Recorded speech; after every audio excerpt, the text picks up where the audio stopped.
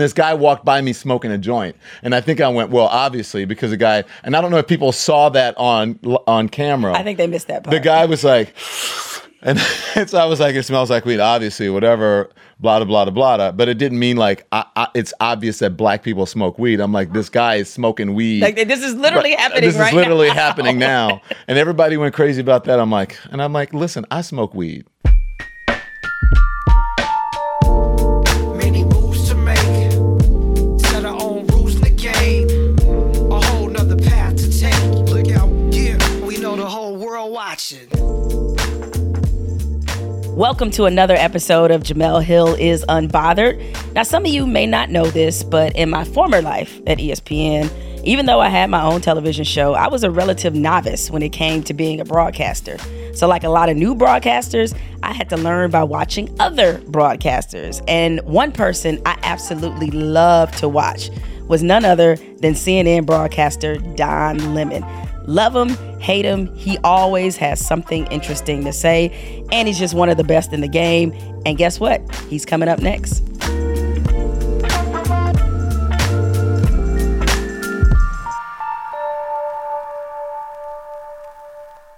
So as I said in the open, I learned a lot by watching Don Lemon. And as much as I professionally respect Don, I have just as much personal respect for him as well. He has, to me, in a lot of ways, helped change the conversation and the perceptions about gay black men in America. So I'm so excited to welcome him to the show. But first and foremost, congratulations, Don, on getting engaged.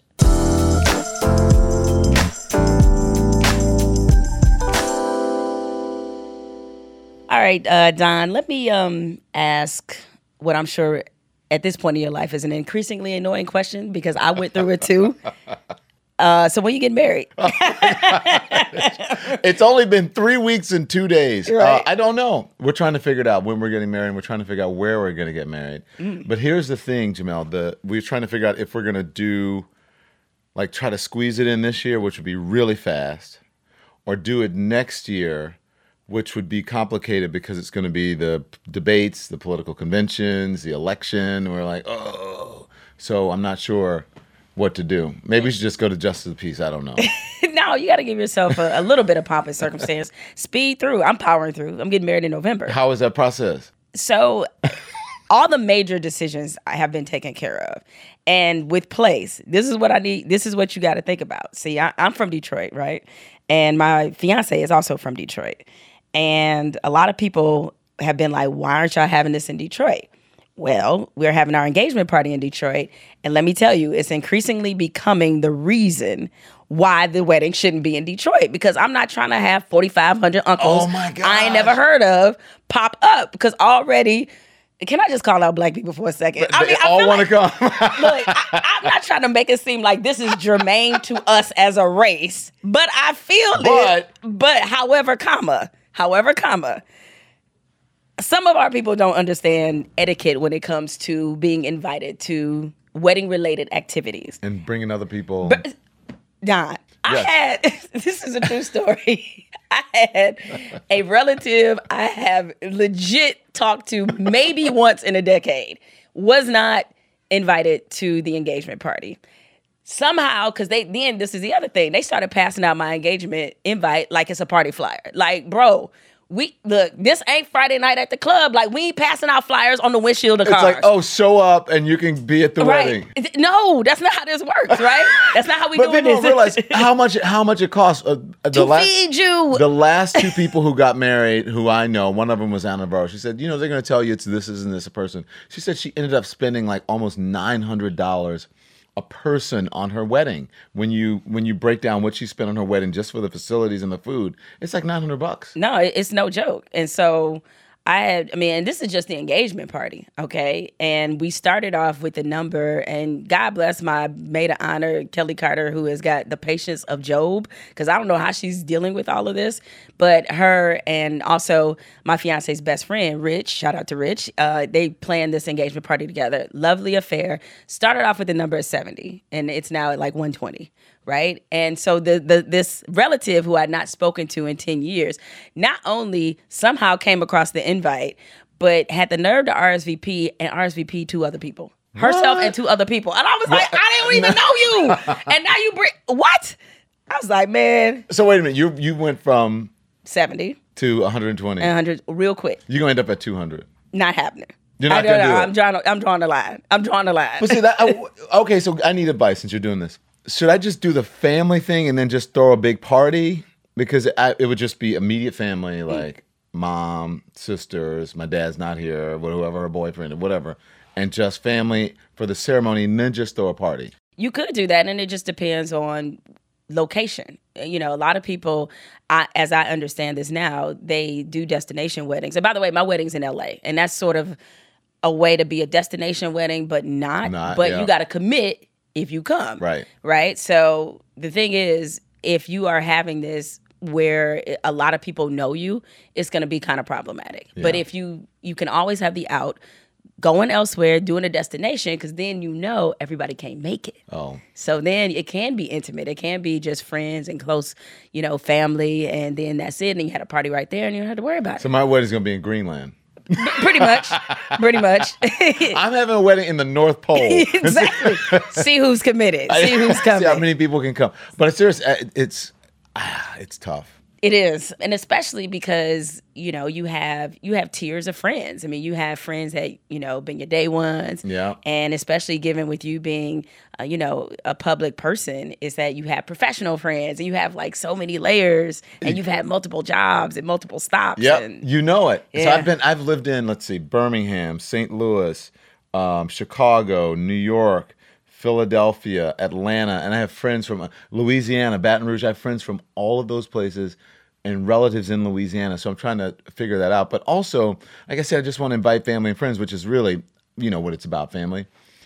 But I have this feeling like, some people haven't seen a gay wedding or a same-sex wedding, and maybe they need to be exposed to it. I don't know if that's my obligation, but I feel like that's a way as a journalist to educate people that, this is a commitment just like a straight person. See, you have such an incredible spirit for that, because the only thing I'm worried about is, am I happy? Is it liquor? That's literally all I care about. I don't care if they happy. I don't care if they don't like it. If they hot, I don't care. And you have to have chicken wings. And if the wing's bad, you're in trouble. You got to have good chicken wings. No, this place we won't have wings. So it'll be out in Orange County. It won't be fancy, but I think people will enjoy the food. They better eat every last crumb. If I have a fancy wedding tomorrow, I'm going to have wings. Really? Ask my producers. My publicist who's here. I love me some wings. Hot wings? Whew, yes, indeed. I had them yesterday in D.C. after the White House correspondence. Yeah. See? Keeping it real. Give me some wings, yes. So how did Tim propose? We were at home. It was his birthday. Tim is my fiance. And he said before his birthday, he said, I want to do a couple things. It's my day. I'm like, yes, this is your day. So he said, I want to cook breakfast at home. I want to spend time with the dogs. And I want to go get a manicure and pedicure. And I'm like, what? A manicure, pedicure? All right, whatever.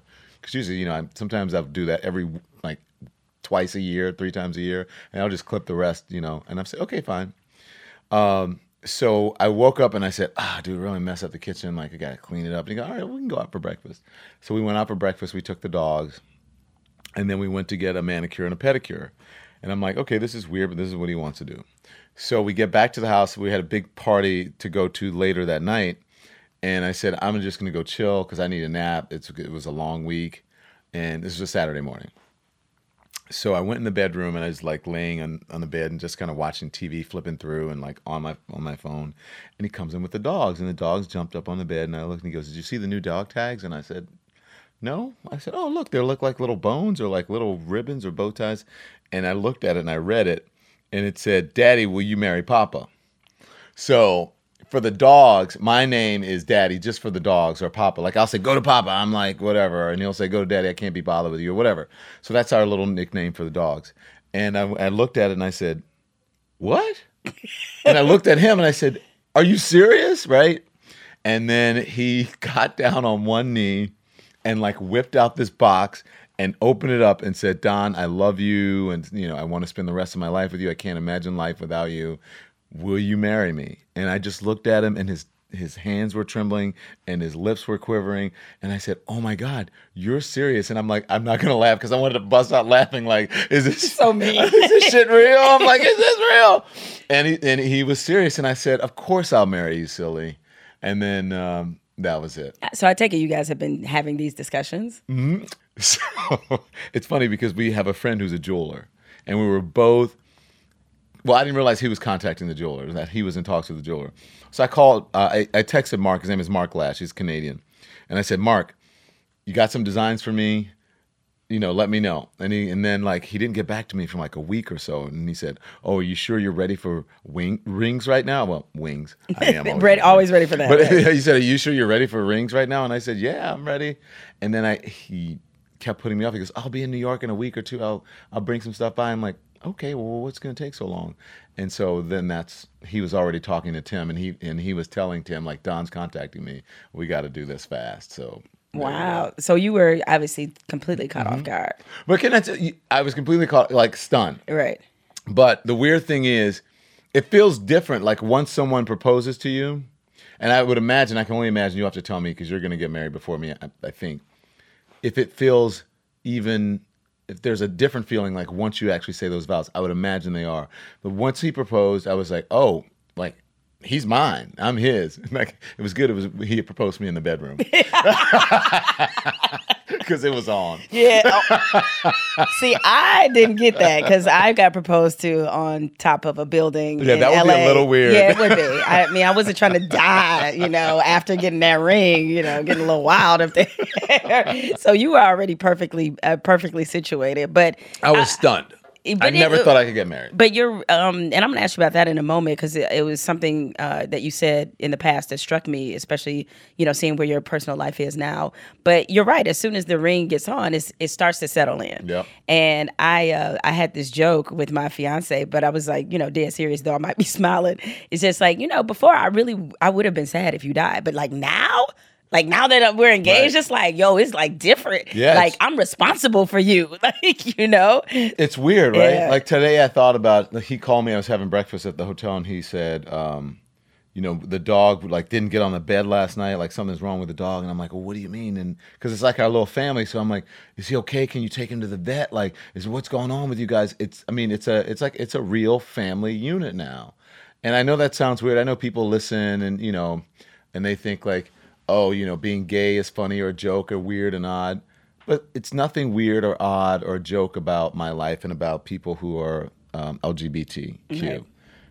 We are part of America. We're part of the world. We're human beings. We're all God's children. And everybody deserves love. And to be able to have love and share love and give love and be in love and marry whoever they want. If you have the same right under the sun, under the Constitution, then I should have the same right. And I mean, I got to be honest with you. Sometimes that's tough. Like, it's even weird for me sometimes. And I have sometimes a hesitation about talking about it. And then there's this part of me that says, no, don't be hesitant. Go forward. Share your truth. Live your truth. Now, you said before that you never thought, this is obviously prior to this relationship, that you never thought you'd be able to be public with your relationships, let alone get married. Why were you so resigned that was going to be sort of your existence? Well, this is a new thing. Like, when I grew up, I'm older than you. So, I was born in 1966, right? So I was a child in the 70s and 80s. You just didn't talk about it. It just wasn't something that would happen. And everyone, they would make fun of people and call them a sissy or a punk or all that stuff. So you just didn't share that part of your life. And many men, especially who are my age, and women as well, who are my age, they lived a lie. They got married. And they pretended to be heterosexual. And then later on in life came out and they got a divorce or what have you. Some people had arrangements with their wives or husbands or whatever. I knew very early on in my early 20s, my early 20s, that I did not want to live that life, like that fake life. And so I just thought that I would have a relationship possibly, but it would be secret. It would be my roommate, maybe eventually as time passed, my partner or whatever. But never share anything like that with the world, let alone get married. And even if it used to be, remember commitment ceremonies? Mm-hmm. Gay people would have commitment ceremonies. And I thought, okay, maybe I'll have a commitment ceremony or whatever. But this is just, this just happened recently when Obama said this should be the law of the land, and the Supreme Court said that absolutely. I didn't even think about it then. I was like, okay, all of these gay people are getting married and they want to be so heteronormative. And it's like, I like being different and unique. And then I met someone who I wanted to spend my life with, and that all changed. And so for me, it was like, I can't even say it was doubly exciting, or I can't exponentially, because my life changed like in that instant. Before the public knew, were you out? I assume you were out to your friends. I was out to friends and coworkers, and I was essentially out, but I just didn't talk about it publicly. It's like someone asked me something in an interview, I would just, I don't talk about my personal life. I'm married to my job, that sort of thing. But Wendy used to try to out me all the time in Philadelphia. Oh, yeah. She was in Philadelphia when I was in Philadelphia. And I think it was 12th Street, I forget that, but there was a gay club on like 12th Street in Center City. And she'd say, somebody told me that they saw Don Lemon on 12th Street. Blah, blah, blah. And, that meant that he was going to the gay bar or whatever. And I'm like, Wendy, why are you trying to out me? Damn. But, we're friends now. Years later, we're friends. But she said, and she told me when I went on her show, I actually came out on her show. It was one of the first talk shows I did. She said, when you're on the radio, you make a lot of enemies and you talk shit about a lot of people. And I said, Wendy, I get that. It's no big deal. So what was it that finally, kind of made you decide that you're going to live your life publicly as a gay man? I kept asking people about coming out. I used to ask my publicist about coming out. And it was a different time. That's what my whole thing, I wish you and I can have a conversation about this, about people looking back on the past through a current lens, because the times were different. And it was just, that didn't mean it was good or it was a right thing, but it was just different times. Someone asked me to write a book. And I used to say, maybe I should come out, because it just felt like I was hiding something. It just felt like this big secret, or that someone would expose me at any moment, right? And I was writing a book, and it was about my journeys as a journalist. And so, and my life and my journeys as a journalist. And so I got to the part where, I moved to New York City to blah, blah, blah, blah, blah. And I said, well, if I don't say this, then I'm lying. Even just by omission, that's a lie. And so I got to the part and I said, look, and then at this point in my life, I moved to New York City because I wanted to be who I was. I was gay, and I felt that I could be myself in New York City, and that I would never be able to be that transparent and that open and live my truth in Louisiana. And so I wrote about it in the book, and then all hell broke loose. I was like, and that's the name of the book, Transparent. It was Transparent. Right. Oh, yeah, that's right. You remember that. Brilliant title, right? Yeah. It went in line with everything you were talking about. Now, I imagine at that time that you probably had a lot of fears and a lot of doubts. In hindsight, were they justified? Were they overblown? How do you look at kind of how you felt then from the perspective of now? So it's hard for me I can only say that maybe I was too worried, or maybe I can say that in this moment. But then it was completely real, because the world wasn't the same place as it is now. I never imagined that literally thousands of people would be on social media congratulating me for getting engaged to a man, or stopping me on the streets or wherever I go, or sending my mom Facebook posts, congratulations to your son. It was a different time in 2011. It feels like a whole nother world. So I would say now it's unfounded, but then it was definitely real. I didn't think that people would tune into me. I thought I would lose my audience. I thought people would say that I was a sinner and that I was going against God and all of those things. And some people did. But I think that it actually may have done the reverse. I think that ultimately people are drawn to authenticity. And as long as you're not hurting anybody, I think they're fine with it. And I think that and that authenticity allowed me to become more of who I am, and to speak truth even more, and to become a little bolder, a little braver. And each step just kept propelling me forward.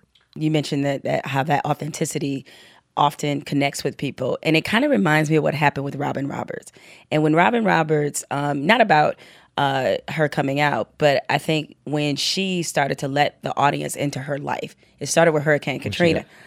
When she got cancer. And when she got cancer and coming out. And so at these moments, and I think that's why she's one of the most beloved television personalities in America. Did you feel that once you came out, and especially once you disclosed that you were also a sexual abuse survivor, that your audience started to kind of connect with you in a different way? I do. My audience, I feel like my audience started connecting me. And don't get me wrong, there are way more people who love me than who hate me, but there are a lot of people who hate me. I think it's different for me, and this is just me, and everybody can say that I'm wrong or not. I think it's different for a woman being gay than it is for a man being gay. A black man being gay. Black man being gay. So I get a lot of hate. I think a lot of the criticism for me is rooted in homophobia, and obviously rooted in racism. So, I'll read things and I'll say, well, what does that have to do with anything that I said that you're talking about what I do in the bedroom? That has nothing to do with the conversation I had on television. If that's your criticism of me, then it's just completely off. So I think, yes, for Robin, yes, and I think the same thing for me, but it's our journeys, I think, are a little bit different because I think people are a little bit more accepting of women being gay than they are of men. Yeah, I mean, it was just mostly looking at just her getting personal, and I think at least... How could you not love Robin? Oh, I mean, you really... just kind of like hate people if you don't love Robin Roberts. It's like it's impossible to hate her, and she's always, in my mind, she's Auntie Robin, right? Okay, she's been up for a while, but even more so now is Gail. Oh, Robert, man, listen, Robert. Gail snatched every edge that I had in that R. Kelly interview. That's like some of the most brilliant interviewing that I've ever seen. She was like, "You're just not gonna act a fool with me. You're gonna sit down and you're gonna answer these questions, and this is what we're gonna do." She was like, she's like your aunt, like, Don, sit your ass down. Exactly. Right now. Her entire tone. I was here for the mood of what we not gonna do. That was like her whole tone in that interview. And I was like, I receive it, Auntie Gail. I receive it. You talked about how, like, a lot of people love you, but definitely you're right. A lot of people do hate you. And what's been fascinating to me is that I've sort of, as just a bystander watching your career, and certainly as somebody who does not have the same level of broadcast experience that you do, you are always somebody that I enjoy watching just from a pure professional, technical, way you do your job. It was a lot of things that I picked up on that you did, your comfort, your ease with the audience, a lot of things that I've honestly learned watching you. Now, you've seen both sides of the spectrum in the sense of the black people. Black Twitter going after me? Man, the black people loved you. They put you down. Now the black people done picked you back up again. And I don't know how aware you were of these memes, but one of the funniest memes that I've seen, and hopefully you have a good sense of humor, is when they were like Don Lemon 2010 versus Don Lemon 2018. 2019. So it was like Don Lemon, raisins in a potato salad in 20 whatever. Don Lemon, at the fish fry in 2019. I have a great sense of humor. I don't know. What do you make of all that? Well, I mean, I can't control that. Mm-hmm. There's part of me that what I do, it belongs to the masses, and that's what. If I worried about that, I would never get any sleep. I'm cool with that. It's fine. And I have a very thick skin. The thing is, and I think that what you see is that I don't really care what people think about me. And I'm here for black people. I'm black. And so, but I'm also very outspoken. And I'm also, I think, especially in many of these conversations, ahead of my time because I'm the only person who's out there talking about it. And so I'm going to get the rocks and the slings and the arrows, but that's that's the privilege of having this platform. That's how I look at it, as a privilege. If I wasn't here, if I wasn't doing those things, and in some ways making mistakes or trying things, then nobody would care.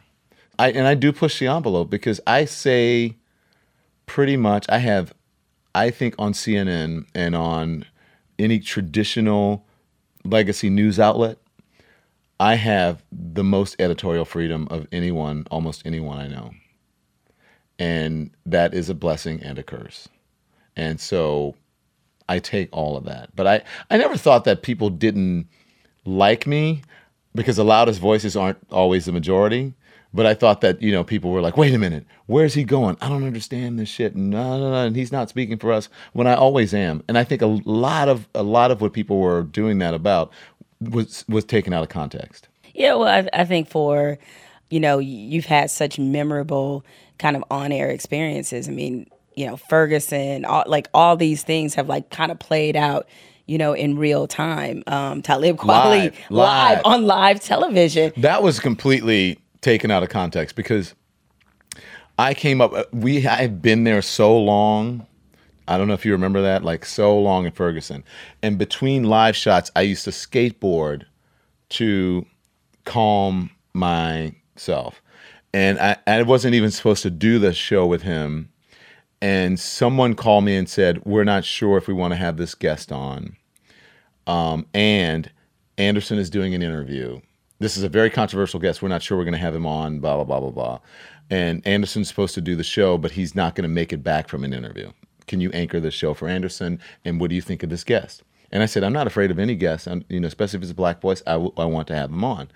And so when I got to the live shot, he was sitting there, but I didn't see him because my producers were talking to me. I had my IFBN, and I'm on my phone because this is where my business is. My rundown, all of the guest information, everything is on my phone. So immediately he said something like, you were on your phone and you were saying, I'm like, I'm working. Like, I'm not trying to ignore you. I'm not like, I was very cordial. How are you? Whatever. I don't want to relitigate this whole thing. But he thinks I'm on his phone being disrespectful to him when actually I'm on my phone being respectful because I'm trying to find out all the information about him and to carry a show that I have just been asked at the last second to anchor. And so, and then I think the one thing I tried to jump in when he was talking about the cops, and I tried to jump in and say, well, the cops are saying that you're not there all the time, but he wouldn't let me get that out. And all he had to do was let me get it out, and then he can respond to it. But he went left. And then in my ear, they kept saying, rap, rap, rap. And I'm like, no, I'm not rapping. We're just having a conversation. I didn't think anything was wrong with the conversation. I liked it. It was great TV. I thought it was great TV, and I thought it was fine. And at the end of the thing, I'm like, thank you, whatever, moved on. And then it became this whole thing. And I'm like, well, for what? All we were doing is having a conversation. And any guest, if I have you on and you have, I am going to, it's not necessarily what I believe, but I have to counter sometimes certain perspectives or things that are out there just to do my job. And not everybody gets that. So listen, I have nothing against him. I think he got it wrong, but that's all in the past. If I see him, I'd say hello, whatever. I'd have him back on the show. It's not even a big deal to me. But a lot of that played out, like, you're right. A lot of things that happened to me played out live on TV. And there's no taking them back, and people interpret them the way they want to interpret them, and that's what it is. Yeah, I will never forget when you, where you were on live. It was a shot, and you were discussing just the atmosphere there, and you mentioned about smelling marijuana. And the black people around you, the way they looked at you, Don, I was like, Don ain't gonna make it out this live shot. He don't even know. Like, it's going down. It was crazy, but I would say, but I didn't mean it, however, I forget what it said. I said, and then there was weed. Oh, and this guy walked by me smoking a joint. And I think I went, well, obviously, because the guy, and I don't know if people saw that on camera. I think they missed that part. The guy was like, and so I was like, it smells like weed, obviously, whatever, blah, blah, blah, blah, blah. But it didn't mean like, it's obvious that black people smoke weed. I'm like, this guy is smoking weed. Like, this is literally happening right now. This is literally happening now. And everybody went crazy about that. I'm like, listen, I smoke weed. I've said it on CNN before, but even before that, my boss, the first show that my boss gave me live was called, I think it was either the 11th Hour or the Don Lemon Show. We talked about pot and all this stuff. And I said, and my boss called me up after, he goes, so a couple things I got from that is that you drive a Porsche and that you smoke weed. And I said, yeah, you're right. So it's nothing against just black, because more of my white friends smoke weed than my black friends. and they can get it for me. We might get a random test. It might go down.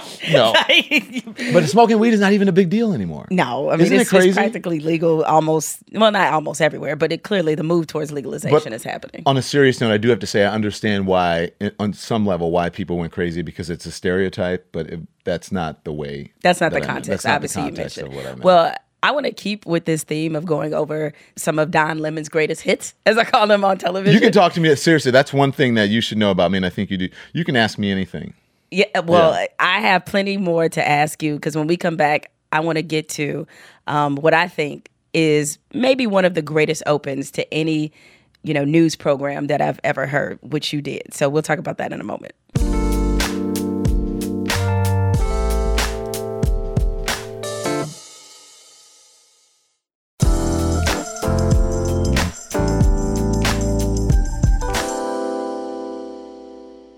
So probably one of my favorite television moments from a broadcast news standpoint, and definitely what I think to be the signature moment of your show, Don, happened in January of 2018 when you famously opened your show with this. The President of the United States is racist.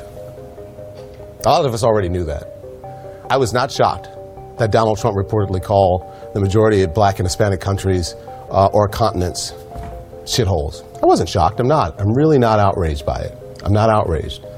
I'm tired of being outraged, as a matter of fact. You know what? Fuck it. I'm about to call the president racist. This is what we're doing right now. Look, everything is, we have standards and practices, so everything goes by. But that was something that I definitely wanted to say. I kept saying this is one of those conversations that we have in the news department among producers. Like, why do we keep saying misinformation? The president misstated this person, Sarah Sanders, misstated it, or Kelly.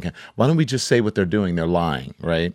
And so I was one of the first people to say on CNN, no, the president lied. And that was tough to say, because do you want to say the president of the United States lied, right? And so then we started having the discussion. I was like, why do we keep saying, I had asked him in a number of interviews, was he racist? He would say no. And then we started getting to the point where he's like, well, if he's not racist, he's certainly racist adjacent, right? And then it would get worse. I'm serious. The evidence would get worse. And I said, okay, he's trafficking racism. And I said, how much longer are we going to continue to sort of soft pedal this if you look at the evidence? And so I presented to my producers in the network the evidence, and they were like, well, I mean, what can you say? What can you say? Yeah. And if one person on the network can say it, it's me. Yeah. And so they said, look, you're going to get whatever comes from that. And I'm like, I'm not worried about that. And if I'm not going to say it, who's going to say it? And so we opened the show that way, and I'm very comfortable with that. And I just discussed it this weekend with someone who said, I can't believe that you call the president racist. And I said, do I need to list off all of the evidence that shows that he is? And so, yes, thank you. I'm glad you're proud of that. No, I'm really proud of that. I mean, and obviously, it relates to me, because when I called him a white supremacist, I honestly did not think that was news. At that point, I was just like, well, I mean, I'm not saying this from an emotional standpoint. Emotional just in the sense that I don't think anyone holding that office should have these beliefs, as being a part of not just who they are, but trying to make it into policy. It's like, that is from a fact-based perspective, because the receipts have been there. He's given you plenty, of examples. And, as Maya Angelou said, when people show you who they are, believe them.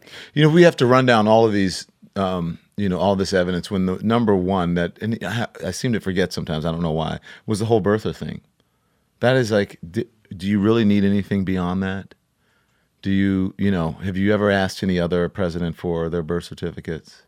Do you really need to go beyond the Central Park Five? Do you really need to go beyond Red Line? Do you really need to go beyond shithole countries? Do you really need to go beyond NFL players or sons of bitches? Do you need to, how much further down the line do we need to go on both sides? Like, now, of course, it's made you a particular favorite of the president, where he has obviously said some disparaging things about you. Is the most recent thing he said about you when you had the conversation with LeBron and that he was called you publicly? Publicly, that's I've what I mean. heard things, other things that he said privately. Privately, okay, yeah, allegedly, as they say. Allegedly. Well, take us back a little bit. What was your relationship like with Donald Trump before he became president? So I'd lived in New York in the 90s. When I was coming up through the ranks. And so I knew of Donald Trump, and, he would be out and about, and the Post would write about him all the time. And I knew, there were stories about how he would fake his own press, and he would call and pretend to be his press person. Like, everyone knew that. He was estranged from his kids. The kids weren't real happy with him because they cheated on their mom. And then he had this, he got married to Marla Maples, and there was an affair, and on the outside. But so he was this controversial character who was a real estate person that nobody really took seriously. He was sort of a tabloid person. So that's how I knew of him. Once I started working for CNN, I interviewed him the night Osama bin Laden was killed. And I was pushing him on the whole birther thing.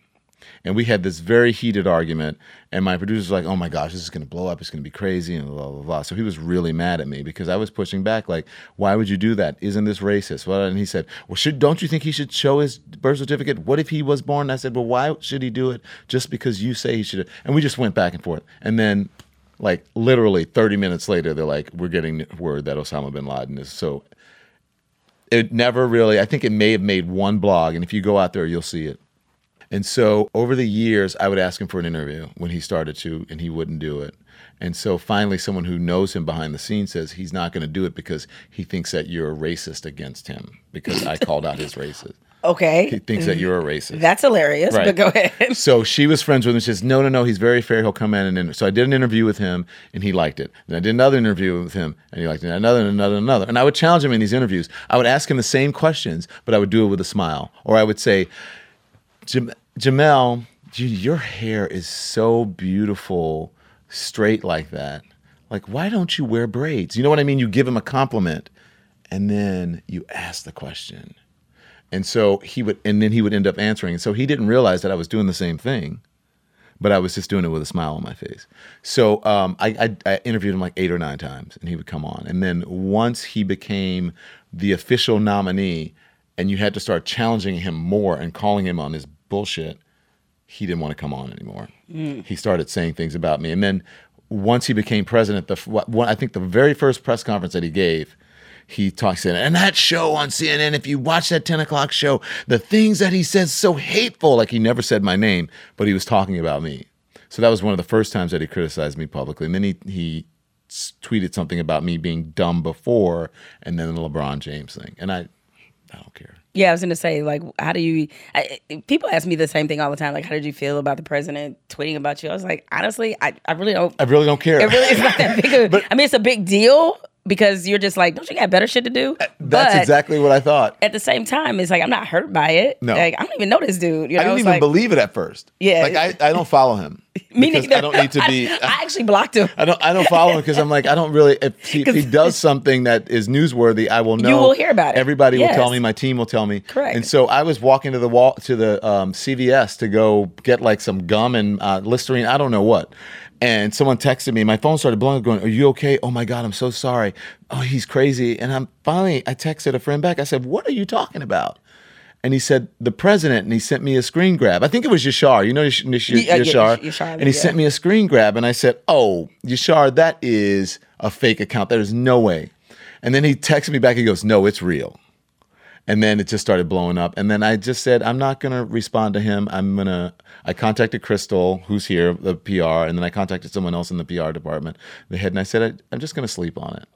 And so I didn't, I normally wouldn't respond, but this one was so egregious, I think, because it was about a man who was actually doing something really fantastic for his community, meaning LeBron James, and he has the nerve to call him dumb. This was the same time he was putting kids in cages, and he was calling a man dumb who puts kids in school. And that was really my tweet. Who's the real dummy? Someone who puts kids in cages or someone who puts them in schools? And that was my response, and that's it. You think if you were a white journalist that Trump responds to you the same way? I don't know. I suspect maybe not. I don't know that. But I don't know why he does it anyway. He should not be calling people dumb in the first place. Did you ever hear Barack Obama call anybody dumb? It just sounds like so middle school. Yeah. It's like calling people dumb like and intentionally, nicknames. and pushing it out so that people could hear it. But here's what you must understand. I don't see him every day, like personally, but I know him. I know people like him. Everything he does is projection. So if he calls someone dumb, that means he's dumb. If he says someone is doing something crooked, that means he's doing something crooked. If he says someone is lying about something, that means he's lying about it. If he calls someone a racist, that means he's a racist. He is the definition of someone who projects their personality traits onto other people. Kind of reminds me of an ex that I had a long time ago who used to always be checking where I was, asking me what I was doing. Because he was cheating. Because he was cheating on me. I was like, oh. There you go. I didn't see it. I was like, he needed to know where I was so he could do his bullshit. I get it now. Yeah. Man, that was like next level Matrix. Now, of course, the news media has come under a lot of criticism about the way Trump was covered when he was running. Yeah. And CNN certainly took their fair share of criticism.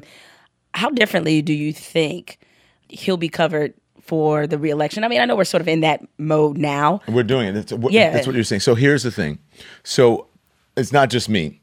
My boss, the head of my company, has said that he would have done things differently. Like he wouldn't have carried rallies, just let those rallies go unchecked without fact-checking him in real time. And that's tough to do. So you won't be seeing rallies of people spitting propaganda right, on and just going for hours because this is different and unusual and you've never sort of seen this before or for whatever reasons. I think that what you'll see now is you're going to see a lot more content about policy. That's why we've had 1 million town halls, because we want to hear what your policies are. And I think the American people are dying to hear policies. We didn't hear a lot of that from him the last time. We knew about Hillary Clinton. She had a long political life, plus she put her policies out there. We didn't hear that from Donald Trump, except for build the wall, and we're going to ban all these people and all that stuff. So I think you're going to see a lot more policy, and you'll see. I think before we cover something, try to figure out exactly the reason for it, and not to be lured into a thing saying, "Oh, the president is going to address the birther issue about Barack Obama." And then you go to it live, and then he speaks about his hotels for 30 minutes. And then at the last, they say, Barack Obama, I put it to rest. We're not going to talk about him, whether he was born in the country. And you're like, what? Why did we do that? I think you'll see a smarter decision-making. How careful are you about some of the pundits that you put on television? Because pundits that specifically represent his administration in some way. Very careful. I've noticed, I can't say, frankly, all your colleagues are as careful, but, why does that matter to you? Because I do think that that's the part of journalism that I witnessed that is very befuddling to me, is that people who are obvious liars, who never tell the truth, get an amazing amount of television time. Right. So I'm in the position now that my name is on this show, right? And so now I say, okay, all right, let me say this. I see so many people using the First Amendment now as an excuse to spread hate and propaganda, and that's not what the First Amendment is about. No one has the right to appear on any network. It is a privilege. And if you have the opportunity to speak directly to the American people and to be able to influence them, then you at least owe them the right to tell the truth and to be honest. Also, just because everyone says, oh, you want to hear all sides, whatever, or both sides, or whatever, that's fine if we're talking about a conservative versus liberal or libertarianism or whatever it is. But that's a false equivalent if someone is spreading propaganda. I don't have to be a platform to spread propaganda. I don't have to be a platform to spread lies. I don't have to offer you my platform for that. So if you come on and you do that, we're not necessarily going to invite you back. So when we're thinking about guests, everyone who's on our booking team and my producers and me, we think about, is this person, do they have a reputation for telling the truth or telling the lies? It's okay for you to be a Trump supporter. If you're a Trump supporter, people need to hear what you have to say. But it's not okay for you to lie. And it's not okay for you to spread false information. So, yes. And I think maybe I'm more outspoken about that on my shows, but that's who I am, and that's what my show is about. For Black journalists in particular, is journalism a good or bad place for us right now? For Black journalists? Mm-hmm. I think we need more Black journalists. I think journalism is a great place, and I always tell students and kids, if you want to be a journalist, now is the time. I think it's a great time to be a journalist, and it's a more important time to be a journalist. But can I just say something, too? People think, and even the organization that represents us as Black journalists, I think there is a sense that journalists have to carry the water for a particular narrative in society. Being a journalist is not always about being an advocacy journalist. Journalists come in all shapes and sizes. And if you're going to be a Black journalist, then you have to tell the truth, even if that means sometimes about Black people. I think that we should allow Black journalists to be conservative. We should allow Black journalists to be impartial. And they should not have to carry a certain narrative just because they are Black journalists. That's limiting, because no one asks Wolf to be the journalist that speaks for all Jewish people. No one asks Chris to be the journalist that speaks for all white people.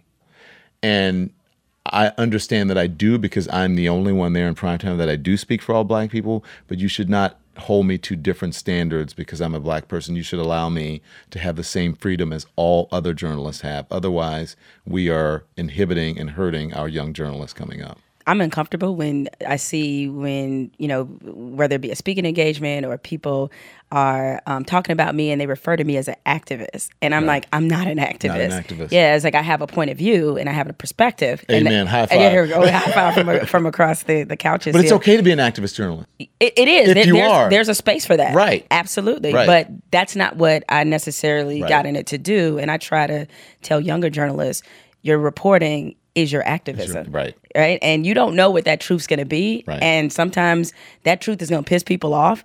And it Right. might piss off a lot of people that look like you. Right. Right. And you just have to be ready and willing to defend that position. I remember the night when the cop in Ferguson, Darren Wilson, was not, when they said that he was not going to, be indicted and not whatever. And so I knew his attorneys and I knew him. And so I got a tip that said, if he was going to be indicted, Don, we would know by now, and here's the information, because they'd have to go through all of these steps. And that hasn't happened, and the deadline is up. I mean, you guys don't know, but this false deadline that happens at this hour is whatever, blah, blah, blah, blah. So I got on TV and reported that. You sell out, Uncle Tom, blah, blah, blah, blah. You reporting it? And I'm like, You're just reporting the facts. I'm just reporting the facts. And then 30 minutes later, breaking news. Darren Wilson not going to be indicted, blah, blah, blah, blah, blah. And nobody yelled at Anderson Cooper for reporting that news. But all the black people came after me. How is that fair? No, it's not, because we got to be able to sometimes shine an uncomfortable light on what it is. The number one characteristic you have to have as a journalist is to be curious. Number two is you have to be unbothered, which you clearly are. And coming up, we're going to close out the show. And Don, I think you're going to love this, because we close out the show this way every podcast with a segment that we call Fuck It, I'm Bothered. So that's coming up when we come back.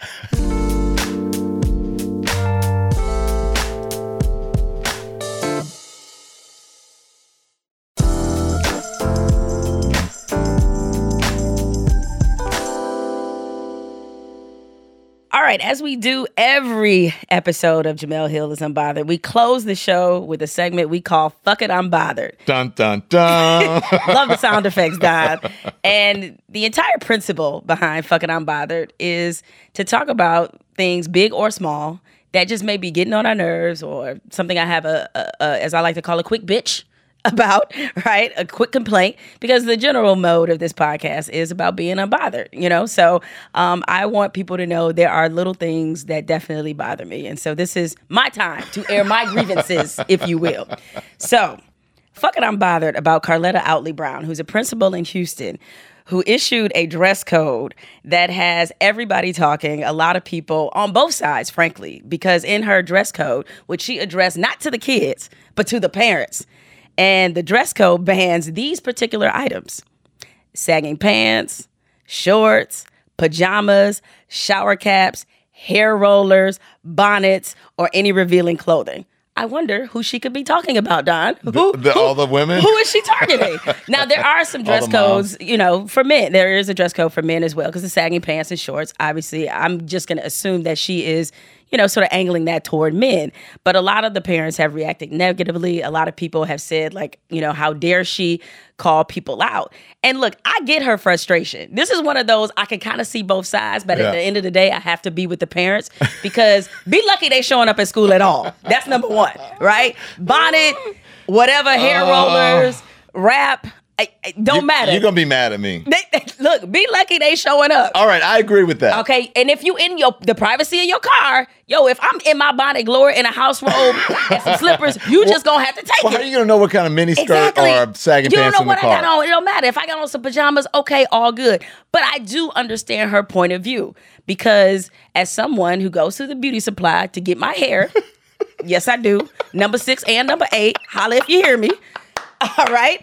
When I go up in the beauty supply, Don, it's some of our people that go up in there as if the beautician is in the beauty supply. She's not there. Right. So we coming in there in all manners, all right? We coming in there in house shoes, bonnets, wraps, all that. Rollers, you name it, I have seen it in a beauty supply store. Trust me. And I'll be like, did you really? Or even sometimes when I take a flight, right? And Oh my gosh. Dog, come on, man. And I don't want to see people. I don't want to see your legs and up half of your whatchamacallit. I'm talking about guys. Girls, but I don't want to see like guys in shorts on fly. I know it's weird, but I'm like, all right, and you're sitting right next to me. It's just weird. But I have less of a can I problem respond with to that. your I have less of a problem. I'll just say quickly, like right. on flights, some of us come there as if we are going to bed, right? We, again, satin wrap, bonnets, pillows, snacks. I'm like, all right, people, just need us to reel it on in, so I get it. But at the end of the day, be lucky those parents are showing up at all. Your response is the limit. You are right.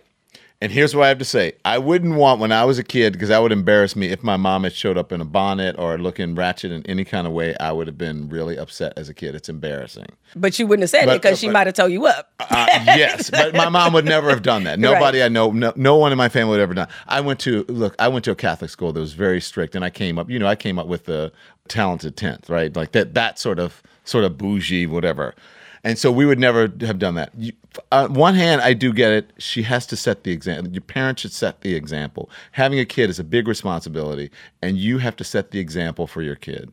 And so I think, yes, I don't want, you know how I feel. I don't like the sagging pants. I don't want to see your butt, especially in the summer, the sweaty underwear crack and whatever. I don't want to see it. It's just gross. And so I just don't think that's a good look. So I see, but I know that people are struggling. And sometimes all you can do when you're working 2, 3, 4 jobs is get out of bed in your pajamas and drive your kid to school because, as you said, you're lucky they're in school. So I think that maybe they should have some sort of dress code if you get out of the car, if you come in. But if you're in your car, you can't tell people how to drop their kids off. If you're coming to school for a meeting, though, why would you want to come in pajamas?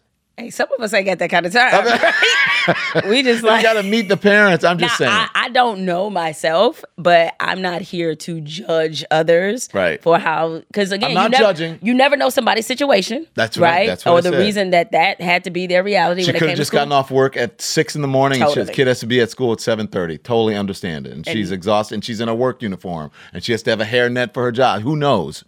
I'm just saying. But, we got to get it together. But I would rather see, I think that you have to dress, and first you have to respect yourself and dress in a way for yourself to feel respected or what have you. And I think you also to have other people. And I think that's a good thing to teach your kids. Do I get one? You get one. Go ahead, Don. Fuck it, I'm bothered. I am bothered by the double standard in calling out domestic terror in this country when it is deemed to be a Muslim, a sort of Islamic terrorist. Right away, people, even before we figure out what it is, people are like, oh, it's a terrorist, it's a terrorist, it's a terrorist. When it is a white kid, it takes a long time for them to deem it that, or there's some sort of mental problem. He's troubled. He's troubled. Mm-hmm. We have to call it for what it is so that we can combat it. Because how do you figure it out? I mean, think about it. I mean, you look at all of these kids who are doing these things now, who are going and shooting synagogues and all of these things. They look like just any average guy that you'd see walking down the street. So don't stigmatize one group of people, right? And then be lenient with another group. I don't think you should stigmatize anyone. I'm not saying white men should be stigmatized. I'm not saying all white men are terrorists. But there's certainly a problem with domestic terror among white men in this country that we need to deal with. And me saying that is not being racist against white men. My man is a white man. My grandmother was a white woman. So that's not it. It's just me being honest as a journalist because I want America to be safe, but I also want us to not be racist bigots. Well, and another thing, too, when you see the ages of some of these domestic terrorists, there goes the at least the prevailing thought or the notion that it was dying with the old people. Because these are young people we're talking about. And those that's people the with part tiki torches that were saying Jews will not replace us were young men in khakis and button-down shirts. Who does that look? That looks like young people. It's just, and it looks like it's the Klan, but without the robes. Well, Don, I want to thank you so much for joining me. I'm bothered because this is over.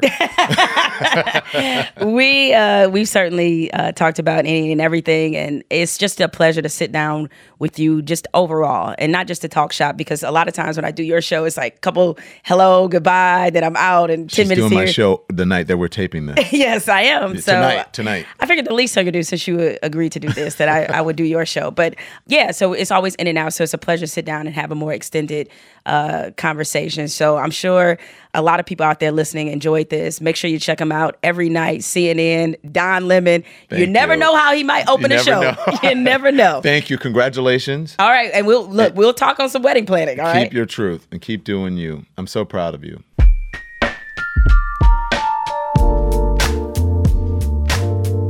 Jemele Hill is Unbothered is produced by Spotify Studios and Unbothered Inc. and recorded and edited by Rich Berner and Cadence 13.